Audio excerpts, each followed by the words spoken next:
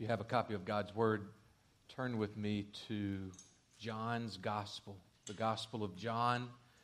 We will launch from chapter 16, and we will spend referencing time this morning in Luke's Gospel. But John chapter 16, as we continue our study and refresh a study on God's Spirit. What a week. Since the last time we met, a number of us spent a few days in Nashville, and while in Nashville, it's just as if God's Spirit just was heavy on me. And I don't know, I'm not an emotional guy usually, but I couldn't stop crying like for 2 days. So I think I got all my crying out for, hopefully not, though. It was an awesome time. But God just poured and He poured and He poured from, we were at the Send North America Conference that the North American Mission Board and the International Mission Board of the Southern Baptist Convention put on. A couple of bands came in and led worship on Monday and Tuesday, but a number of speakers, and more than that, especially in my life, just God's Spirit fell. Come back. I don't know how this happened, just a brief segue. I don't know how this happened, but we had a youth event Wednesday night. I don't know if y'all heard about it or saw it, but somebody had the audacity of like 5 seconds into this thing of pushing me in the pool. It was not cool. And Camden Woods should never have listened to her father and obeyed his voice to do that. He's not here, but I will make sure when he does get here that he will be spoken to. No, we had a great time of that, and just a great week in general. Others did stuff, but I won't bore you with that. Every guy in here, if it hasn't happened to you, it should have happened to you. Because every lady in here probably did this. And they probably should have done it to us. You know, have that talk. That talk when you're dating and you're sitting across the table and said, really, it's not you, it's me. When all along, you know it's you that they're breaking up with you about. But they're sitting there and they're trying to get you to believe, hey, it's not you that has the problem, it's me. And I've got to go work on me, and they're not going to spend 5 seconds on them because they just want to get out of it. That is what I thought about when I read the passage we're going to look at. Before we read that passage, I need to just need to remind you of where we are. We are in John chapter 16, and in John chapter 16, it is the night that Jesus is arrested. It is His last statements to those that are following Him, that have been following Him for some 3 years now. He knows that He's going to the cross. He knows that Judas is going to betray Him. Even at this moment, it's already come up in conversation, and Judas is gone to do what Judas is doing. And Jesus is speaking to those that are following Him. He's speaking to the 12, to the 11 disciples that will be called apostles in the coming weeks. And He says, hey, it's not you, but it's really to your advantage that I leave you. It is to your advantage, guys, that we're no longer going to be a couple, so to speak. It's to your advantage that I'm going away, because here's what's going to happen. If I go away, I will send the Spirit, and it'll be so much better for you. So much better for you. So let's pick up the conversation in John chapter 16. I'm going to read starting in verse number 1, and we will see those verses on the screen starting in verse number 6, I believe. But here's what he said. He said, I've said all these things to you to keep you from falling away. Let's stop for just a second. He said all these things. What are all these things? Well, you have to go back to John chapter 12, and at the end of John chapter 12, starting in chapter 13, and you see this whole scene unfold. It's all happening in that last day. It's all happening around the supper table. It's all happening when they entered that room and Jesus takes up a towel, and by example and also by words, he is having this last conversation with his followers. So I've said all these things, all these examples, all these words, I've said all these things to you, 11, to keep you from falling away. What a great pep talk. You're going to fall away. But I've said all these things to you so that you won't, but I know that you will. They will put you out of the synagogues. Indeed, the hour is coming when whoever kills you, Jesus, I thought this was supposed to be an encouraging word. You're telling me I'm about to die. The time's coming when whoever kills you, they think that when they kill you, that he's offering service up to God.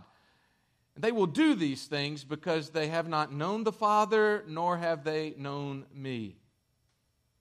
But I have said these things to you, that when their hour comes, you may remember that I told them to you. Jesus was looking, as we continue to read, but Jesus was looking at these 11, and he knew the outcome of those 11. Every single one of them died because of the faith. Every single one of them, because they stood on the conviction and the belief that Jesus was the Christ, the Son of the living God, the Messiah, the Savior of the world. They died. Some died on a cross, just like Jesus. Peter died upside down on the cross because he said he wasn't worthy to hang the same way that Jesus did. Others died because of stoning. And then there was the one Thomas. History states he made it all the way to India and was impaled by a spear. They all died for the faith. The one who is recording this for us, his name is John, he was placed into boiling oil, and it wouldn't kill him.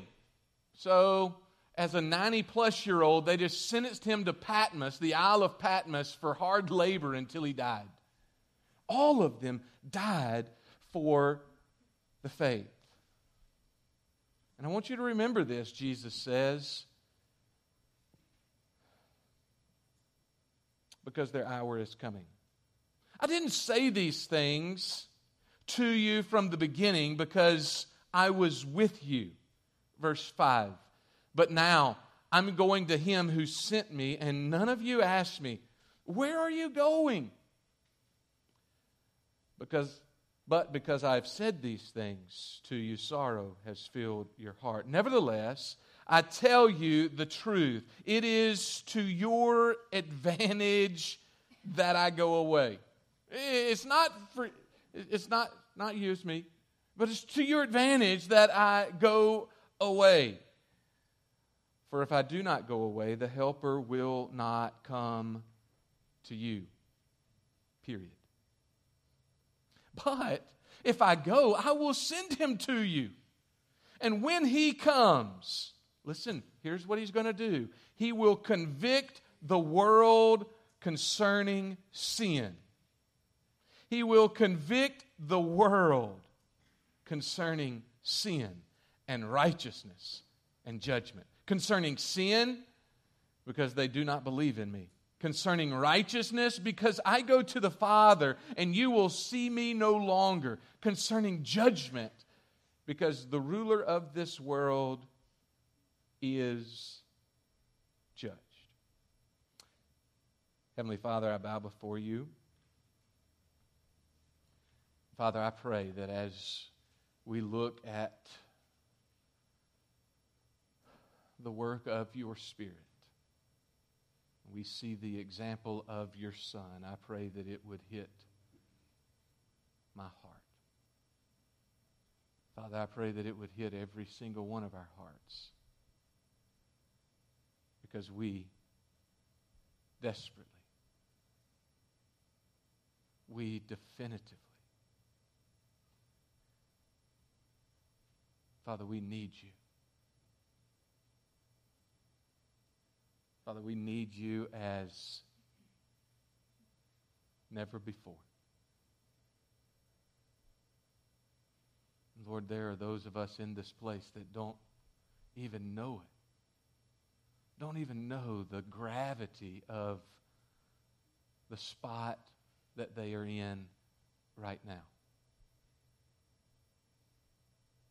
God, we need you. Our basic need, yes, but our greatest need is that we need you, and the greatest answer to that is already been answered because you have given us your Spirit. Father, use this time, use your word to challenge us, Father, to open our blinded eyes and to open our deaf ears. And Father, to mold and melt our hearts of stone. God, I stand on your word where you state that those who are in you, those sons and daughters of yours, they are new creatures. Old things have passed away. Behold, all things have become new. God, we sang about it, that our chains are broken, that there is amazing grace, that we sang. And I prayed as I heard your people sing that it was not just words, but Father, it would be true in my life. It would be true in all of our lives, that from the inside out, we are crying out to you. Father, I pray that you would give me and you would give us that hunger afresh and anew. And Father, you sustain. There is a feast set before me. There is a feast set before us if we would just eat at your table.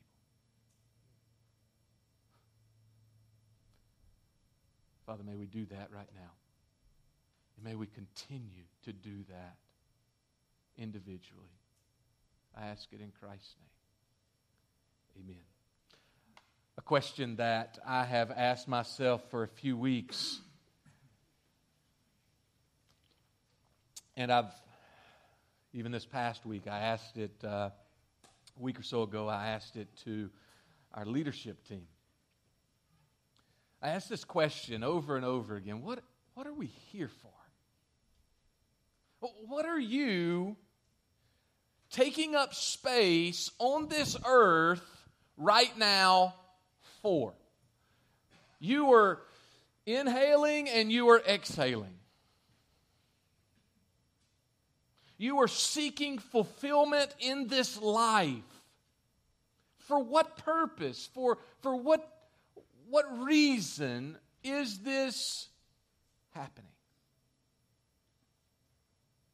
Are you seeking fulfillment through a job? Are you seeking fulfillment through accomplishments that you have done or that have taken place around you? Your skills. Is that where you're seeking fulfillment? May I ask another question? Who gave you those skills? Who gave you the capacity, the gray matter? Who gave you the limbs, the body, the mind? Was it not God? Maybe you're here and you're seeking fulfillment through others. Maybe it's family members, it's friends, it's boyfriends or girlfriends, it's husbands or wives, it's your kids. Who created all these? Adrian Rogers stated this. He said, the average Christian lives such a subnormal Christian life. The average Christian, the one in black seats or pews or other padded seats in America and around the world today. The average Christian lives such a subnormal life that when one lives a normal Christian life, it seems by everyone to be abnormal. The normal, or what is to be normal Christian life, is one lived in and with the power of the Holy Spirit. The Holy Spirit of God empowers you and empowers me for ministry. You saw it there in verse numbers 6 through 8. He states, if I go away, I tell you the truth, if I go away, it's to your advantage because I will send the helper to you. But if I don't go, you're not going to have any power. If I don't go, you will not have the tools, you will not have the power to do the task that is ahead. What was the task? The task for them is the same task for you and me. It is to make disciples. It is to go in this world, wherever God takes you, whatever the time is, to whomever He sends you to make disciples. And the only way that they were going to get that task done in their day was if Jesus left them. It was foreign. They could not believe what they were hearing. Lord, I want to go with you. There's no way you can go with me. Lord, don't leave us. It's really to your advantage that I leave. The Holy Spirit of God comes a couple of pages later in Acts chapter 1. The Holy Spirit of God comes into the lives of those 11 believers. And I'm not going to spend this morning looking at Acts chapter 1, chapter 2, 3, 4, 5. We're going to spend a whole semester in these pages in Connect. But I need to draw your attention to a couple of highlights from Acts 1 through 4, because you and I need to grasp this. When Jesus said that it is better, it is to your advantage that I go away, that I'm going to send a helper just like myself, another just like me, to be with you all, who will indwell you, who will live inside of you, to allow you to do the task at hand. You need to see some of the highlights and be reminded of them. In Acts chapter 1, here's what happens. He says this in verse number 7. It's not for you to know the times or the seasons that the Father has fixed by His own authority, but it is for you to know this. But you will receive power when the Holy Spirit has come upon you, and you will be my witnesses in Jerusalem and in all Judea and Samaria to the end of the earth. This week, for those who were in Nashville, we were reminded by Vance Pittman of this passage. He said, here's the task. I'm going to send you first and foremost to the place that everybody hates you. That's where we're starting this whole thing. We're going to turn the world upside down, and I'm going to send you to the place that the world hates you. Remember 40 days before they nailed Him to the cross and they killed Him. They could not stand Jesus, and they started the ministry there. But then He said, then I want you to go to the place that you hate, to Judea and Samaria, and then I'm going to spread you out all over the earth. And He did just that. Acts chapter 2, the Holy Spirit comes. After 10 days, they have been fasting and they have been praying, and the Holy Spirit shows up in that room. the Holy Spirit shows up in that room in such a way that they are now speaking different languages. And they go out in Jerusalem, the place where they were scared of, the place that hated them, and they began to speak. And as they spoke, people heard in their native tongue. They were speaking in their native tongue. They were speaking and they were hearing in this different language. And here's what happened. After 10 days of prayer and a 4-minute sermon, over 3,000 people got saved. You think, well, that's just a coincidence. Well, you flip over another chapter or two, in chapter 4, they go out again, and guess what? It wasn't 3,000 this time, but it was over 5,000 that got saved. And then they said, you know what? Luke was writing to a guy by the name of Theophilus. He said, I can't even write this stuff down. I can't even add all this stuff up because they are increasing and it is multiplying exponentially, all because of this helper. You say, Brian, that's well and good because that's the 11 disciples, the apostles. Those are the superstars. If there was a Mount Rushmore of spiritual things, I'm telling you, some of these guys' names would be, and their faces would be on that place. Do you know of all the times in the book of Acts where the Spirit is spoken of in the book of Acts, the vast majority of those are with people unnamed? In that day, the 3 greatest sinners for church planning, the 3 strongest churches, the church at Antioch, the church at Rome, and the church at Alexandria. The gospel is moving. It is moving across the world. Do you know those 3 churches, the strongest of the day?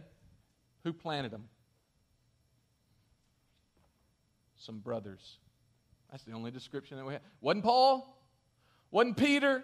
Wasn't John? Wasn't Matthew? Wasn't Thomas? Wasn't any of the 11? It was just some unknown brothers.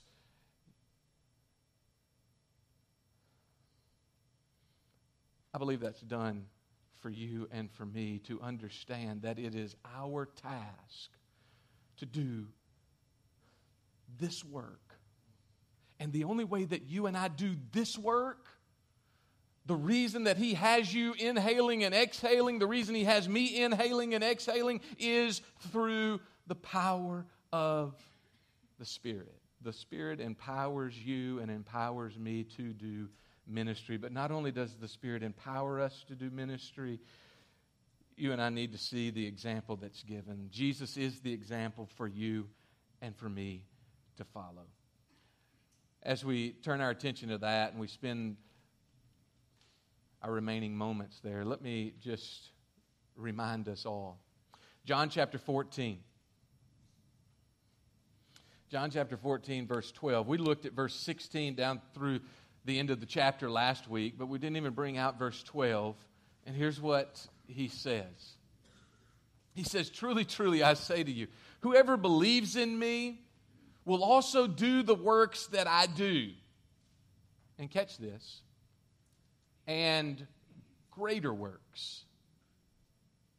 Whoever believes in me will do the works that I do, and greater works than these will he do, because I'm going to the Father. Let me just ask you a couple of questions on that verse. This past week, how many sitting in this room, how many of you raised a dead person this past week? Okay, that was kind of starting high. Let's start here. How many of you took a withered hand from somebody and stretched it out and it was normal? Black ink all over it. It's like splattered black ink. How many of you, maybe you did this because we got some guys that like to fish. How many of you caught a fish that had money in it? How many of you took some of that Wonder Bread that you had and you needed 12 pieces, you only had 8, and you prayed and lifted it up to the Father and you got like 12 whole loaves? What in the world is Jesus saying? He's saying, hey, if you allow me to go to the Father, I'm going to send you this helper, and I'm telling you, you're not only going to do these works, but you're going to do greater works than these. Jesus, you've lost your mind. There's no way that we're going to do greater works. Maybe not greater works in quality, but what about greater works in quantity? In his 33 plus years on the face of the earth, Jesus never wrote one book. In his 33 years on the face of the earth, he never traveled more than 70 miles outside of the time that he was a little baby and he scattered down to Egypt and came back. But he never traveled 70 miles from a hometown.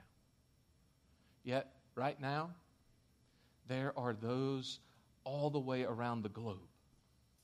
There are those in closed countries. There are those in open countries. There are those in each hemisphere. There are those on mountains and by the seashore. They are everywhere telling of this great name. Quality, no quantity. Jesus was spot on because he said, if I go, you will be advantaged. It'll be an advantage to you because the Holy Spirit will come. Jesus is to be the example to follow, and his example is this. If you look in Luke's gospel, starting in the first chapter, you see that even in the prophecy of him coming, there was Elizabeth, Mary's kinfolk, and she goes to Elizabeth, and the baby inside the womb of Elizabeth jumps for joy because of the Holy Spirit. In Luke chapter 2, there is an old man by the name of Simeon who had been praying, and God had told him, hey, you will not see death until Messiah comes. And they're in the temple. They're bringing Jesus as a little baby after he's been circumcised, and the time is right. And, quote, chance meeting. No. Divine appointment.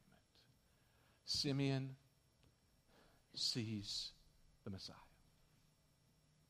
In Luke chapter 4, it states this as Jesus begins his public ministry. And Jesus,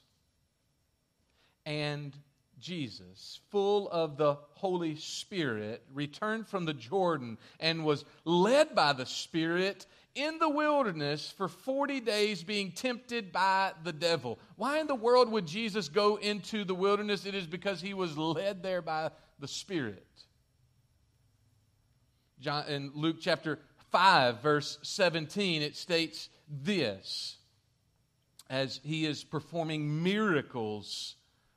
In 5:17, on one of those days, he was teaching. The Pharisees and teachers of the law were sitting there who had come from every village of Galilee and Judea and from Jerusalem, and the power of the Lord was with him to heal. Now, on first glance, you would think, well, of course, the power of the Lord, the power of the Spirit was on him to heal, because he is the Son of the living God. But what you and I need to understand here is that Luke is describing for us, he's indicating that Jesus' power to heal was, in most circumstances, coming from the Holy Spirit.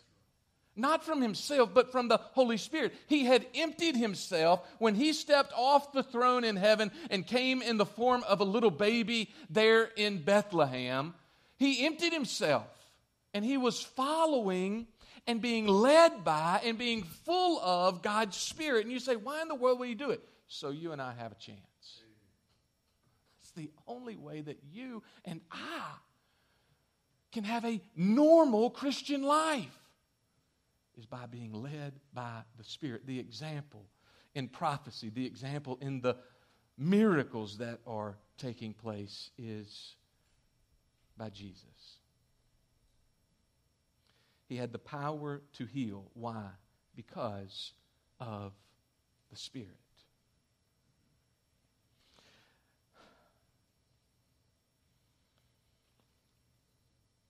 He had the power to enact justice because of the Spirit. In Luke chapter 4, verse 18, states this, the Spirit of the Lord was upon me. Jesus is speaking. He's saying, the Spirit of the Lord was upon me because He has anointed me to proclaim good news to the poor. He has sent me to proclaim liberty to the captives and recovering sight to the blind, to set at liberty those who are oppressed, to proclaim the year of the Lord's favor. All of this is done through the Spirit. All of this is done by the Spirit. The only way that you and I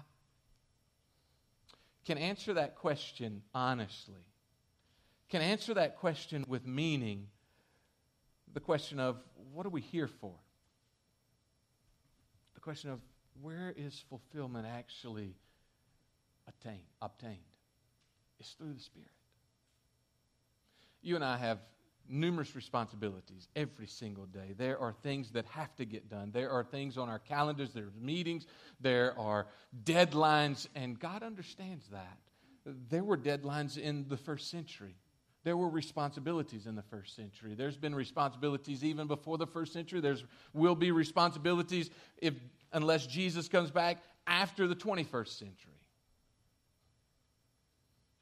But He is sending you. He's sending me. Every moment of every day, He is sending us to a dark, lost world that says there is no hope, and you're that hope. That says there is no answer, and you have that answer. That says there is no way that I can get out of this because I'm all alone, and you say, no, you're never alone. And it's only through the power of the Spirit. Let me close with a couple of statements. Some statements of application.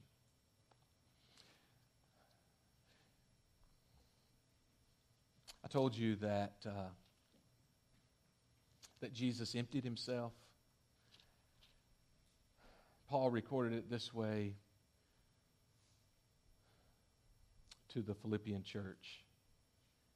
If there's any encouragement in Christ, any comfort from love, any participation in the Spirit, any affection and sympathy, do this. Complete my joy by being of the same mind, by having the same love, being in full accord and of one mind. Do nothing from selfishness or conceit, but in humility. Regard others more significant than yourselves. Let each of you look not only to his own interest, but also the interest of others. And have this mind in you, which was also in Christ Jesus, who though He was in the form of God, He did not count equality with God a thing to be grasped, but He made Himself nothing, taking the form of a servant, being born in the likeness of men, and being found in human form. He humbled Himself, becoming obedient to the point of death, and even death on a cross. Therefore, God highly exalted Him and bestowed on Him the name that is above every name, so that at the name of Jesus every knee should bow in heaven and on earth and under the earth, and every tongue confess that Jesus Christ is Lord, to the glory of God the Father. Therefore, my beloved, as you've always obeyed, so now, not only as in my presence, but much more in my absence, work out your own salvation with fear and trembling.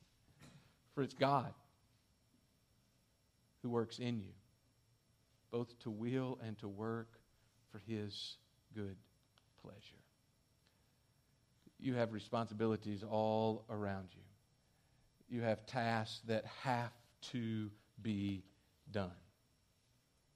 How are you going to get them done? How are you not going to be just burnt out? How are you not just going to be fed up and say, there's no answer, there's no way in the world? I get absolutely nothing when I sit in a black seat at any church, let alone Riverbend Church.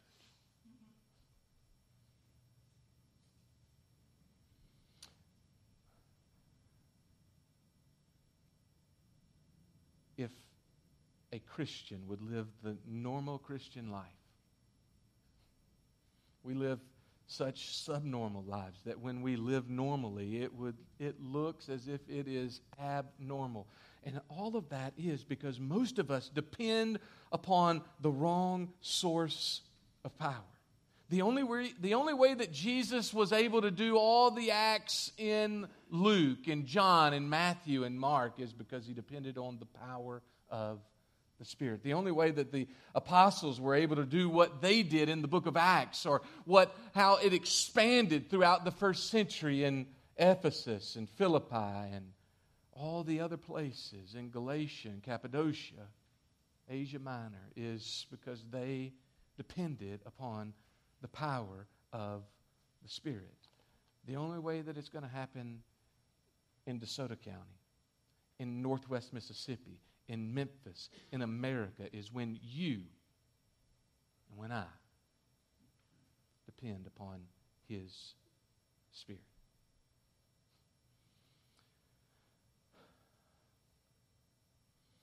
How do you do it? The way that you do it is the same way that they did it. The way that you do it is that you bow the knee to the King of Kings and the Lord of Lords. You give up your so-called right. You give up your dream, and He gives you a greater right, and He gives you a so much greater dream. And He instills in you His Spirit that gives you and gives me an advantage to get about the task at hand. Not just 8 to 5 punching a clock just to get up to do it again the next day, but to see eternities change in everyone that's around you. So that one day when you're standing around the throne, when you're face down around the throne, there will be brothers and sisters that you have from your workplace. There will be brothers and sisters around you from your neighborhood. There will be brothers and sisters around you from that estranged family. There will be brothers and sisters around you from friends. There will be brothers and sisters around you from nations that you will never step foot on. Because we were empowered by His Spirit, because we surrendered our lives to Him. Heavenly Father, I bow before You, and God, I ask that this reminder from Your Word, Father, this reminder of Your Spirit in our hearts and in our lives,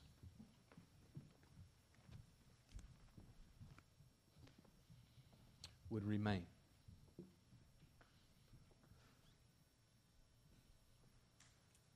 That, God, we would be driven to look at what took place in the Gospel of Luke. We would be driven to and be reminded of those things that took place in John's Gospel, in the life of our Savior.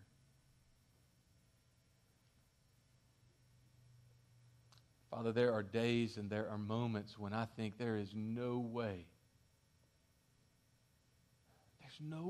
that this task can be completed. But You've promised that. You've promised that when it is, not if, but when it is, You will come. And God, we can do that the day that we live in. Father, the Christians that are alive today, I pray for those that are in this room, Your sons and Your daughters, Father, that we have been challenged and we have been brought back to You.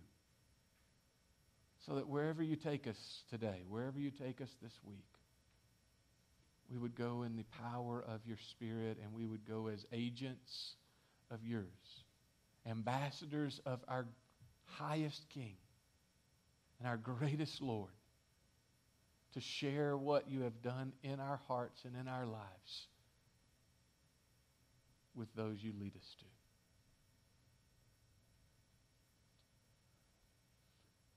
Sir, You have a ton of things going around in your mind right now. Ma'am, you do as well. Kids, there are responsibilities at school, there are responsibilities at home, there are studies, there are tasks. Would you just push the pause button for a second on all those things? And would you ask God, Father, what is it that you would desire for me to do in responding to you? Father, what is it that you would desire for me to do at this moment? What's blocking a response from you to me? Father, what's the action? How do you desire for me to respond? From the inside out, I cry out to you. Father, I believe that those chains are broken. God, those things that are so easily ensnaring me, I know that you have overcome them and you've given me power to overcome them. Father, I desire to come back to you. What do you desire for me to do? Maybe that answer is coming in and it's stay right where you are. Maybe that answer that's coming back to you from the Father right now is you need to confess this sin and this sin and this sin. Why don't you even now before the response song begins, you start confessing? Maybe it's that you need to come down front and you need to bow and you need to be on your face and your knees before me. That's his response. You come. Maybe he's saying, I don't even have a relationship with you. You don't have a relationship with me. Let me introduce you to Jesus this morning. He loved you so much that he died for you. Sir, ma'am, maybe it's that he wants you to be a part of this faith family, that he wants you to be a part of this church. It's time for you to act. You take those steps. Father, whatever the response is, God, whatever you are working on in our hearts, I pray that we would be obedient. Father, as we obey, you empower us with your Spirit and you change worlds, eternities, individually and collectively. I ask it in Christ's name. Amen. You stand and you respond as we sing.